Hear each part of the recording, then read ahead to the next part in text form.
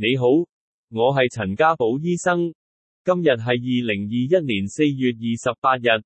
歡迎收聽我係醫佛同源嘅文章，主題係為什麼對佛教徒來說，茹素等如救生。素食的習慣，近年開始在世界各地流行，記得在十數年前，若你是素食者，會有人對你投以奇異的目光，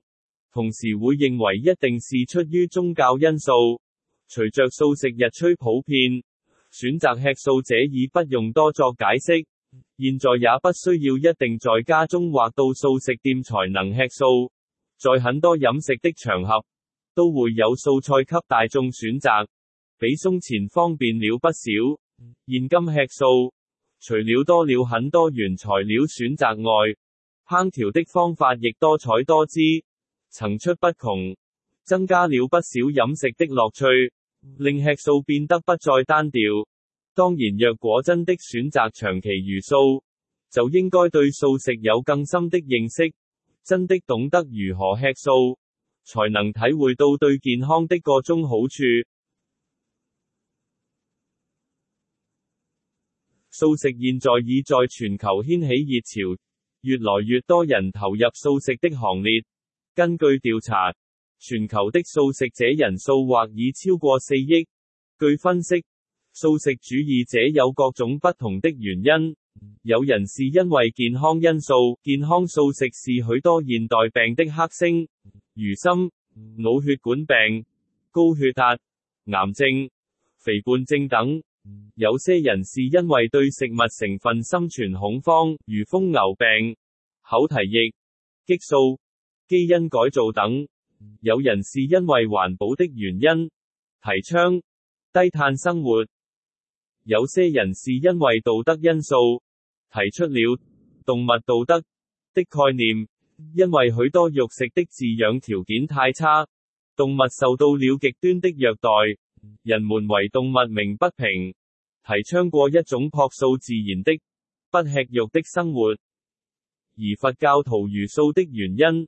就是為了救生，為了培育慈悲心，為了修行。佛陀和佛教其中一樣最吸引人的地方，莫過於其慈悲觀和平等觀，不只對人，還包括一切有情。有情，英文 sentient beings， 指具有生命之一切眾生，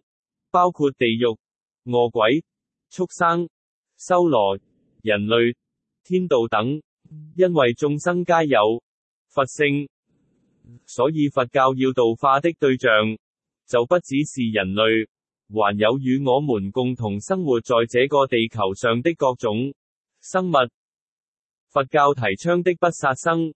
是慈悲心的體現，不殺生而護生，進而倡導生權平等，是最合乎當代所關心的生態保育，也是重視環保最積極的作為。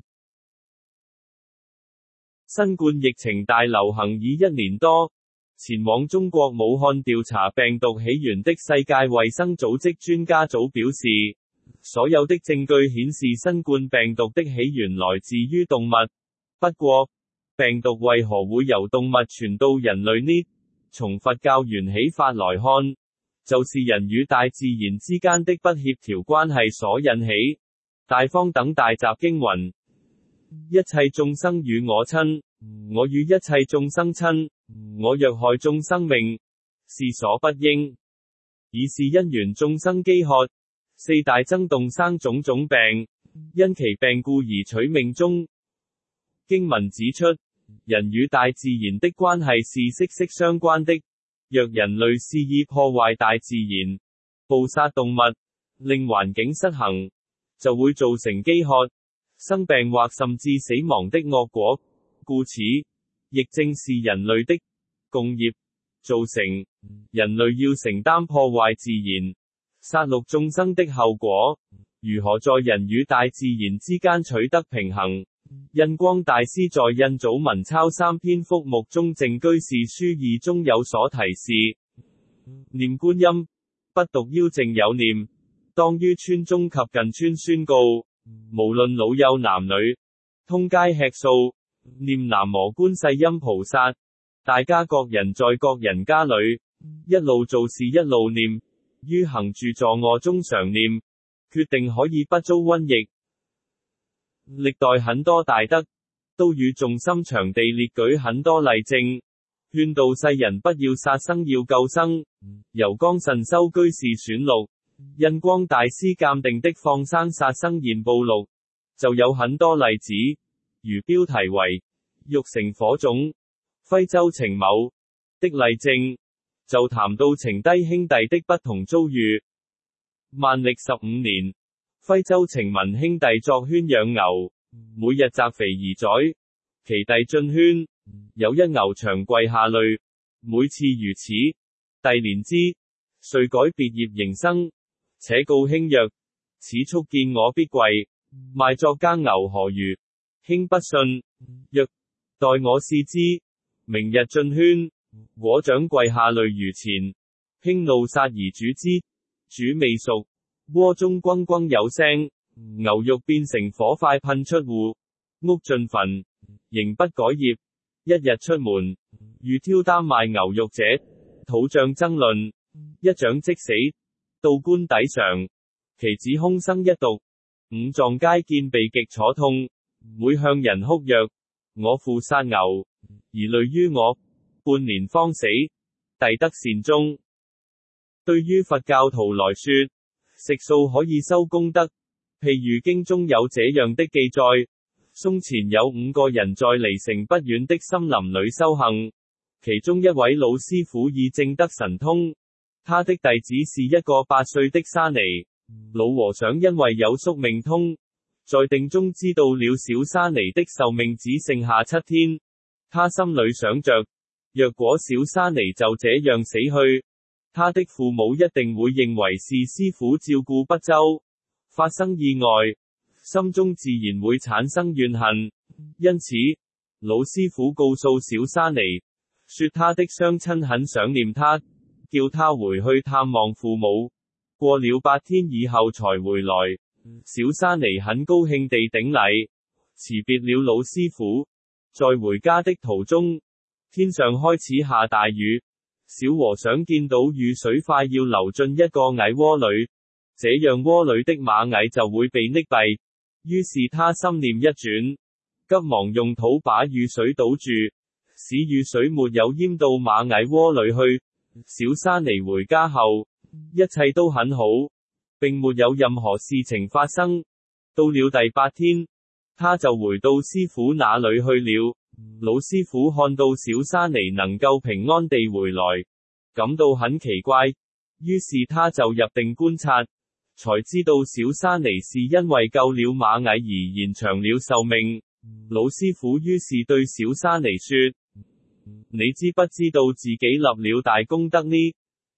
小沙彌感到很奇怪，回答師傅說：我7天都在家裏，哪有做什麼功德？老師傅說：你的壽命本來只能活到昨天，因為你救了那麼多螞蟻，所以壽命可以延長到80多歲。小沙彌聽了師傅這番話，恍然大悟，知道善有善報，了解因果關係，明白到救生的重要，同時了解到一念之仁可以積福，一念之差可下地獄。於是他就努力用功，念念修行，從不懈怠，後來也證得了聖果。佛陀告誡我們，生命對於每一個眾生都是寶貴的，眾生都具有強烈的求生怕死的願望，都會愛惜自己的生命。所以說，螻蟻尚且偷生，不殺生，吃素，其實只是消極的做法。佛陀是主張積極救生，所以佛經中時常提到救生的好處。孟子公孫丑篇：今人乍見孺子，將入於井，皆有卒剔惻隱之心。受了大乘菩薩戒的佛教徒，若遇上這樣的情況，是一定要施以援手的，見死不救就是犯戒。梵網經菩薩戒本中明言：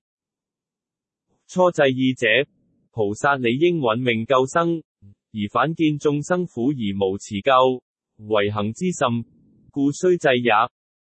菩薩以救度眾生為己任，任何可以饒益眾生的行為，都有責任去實行，可行而不行就是犯了饒益有情戒。其實在實踐的過程中，不只是助人，還可自利。當生命得到拯救，所展現的喜悅，是可以互相產生共鳴的。佛陀往昔有捨身餵虎、割肉餵鷹之舉，目的是要培育救生的精神。雖然我們不能像佛陀和大菩薩般捨身布施，但應支持器官捐贈，好好把握這個切實執行三聚淨戒中饒益有情戒的機會。談及佛菩薩救生的例子，最具代表性的可說是地藏菩薩的行願。地藏比丘發宏願，常住地獄惡趣，救生。發願，地獄未清，誓不成佛，都清楚記錄在地藏菩薩本願經中了。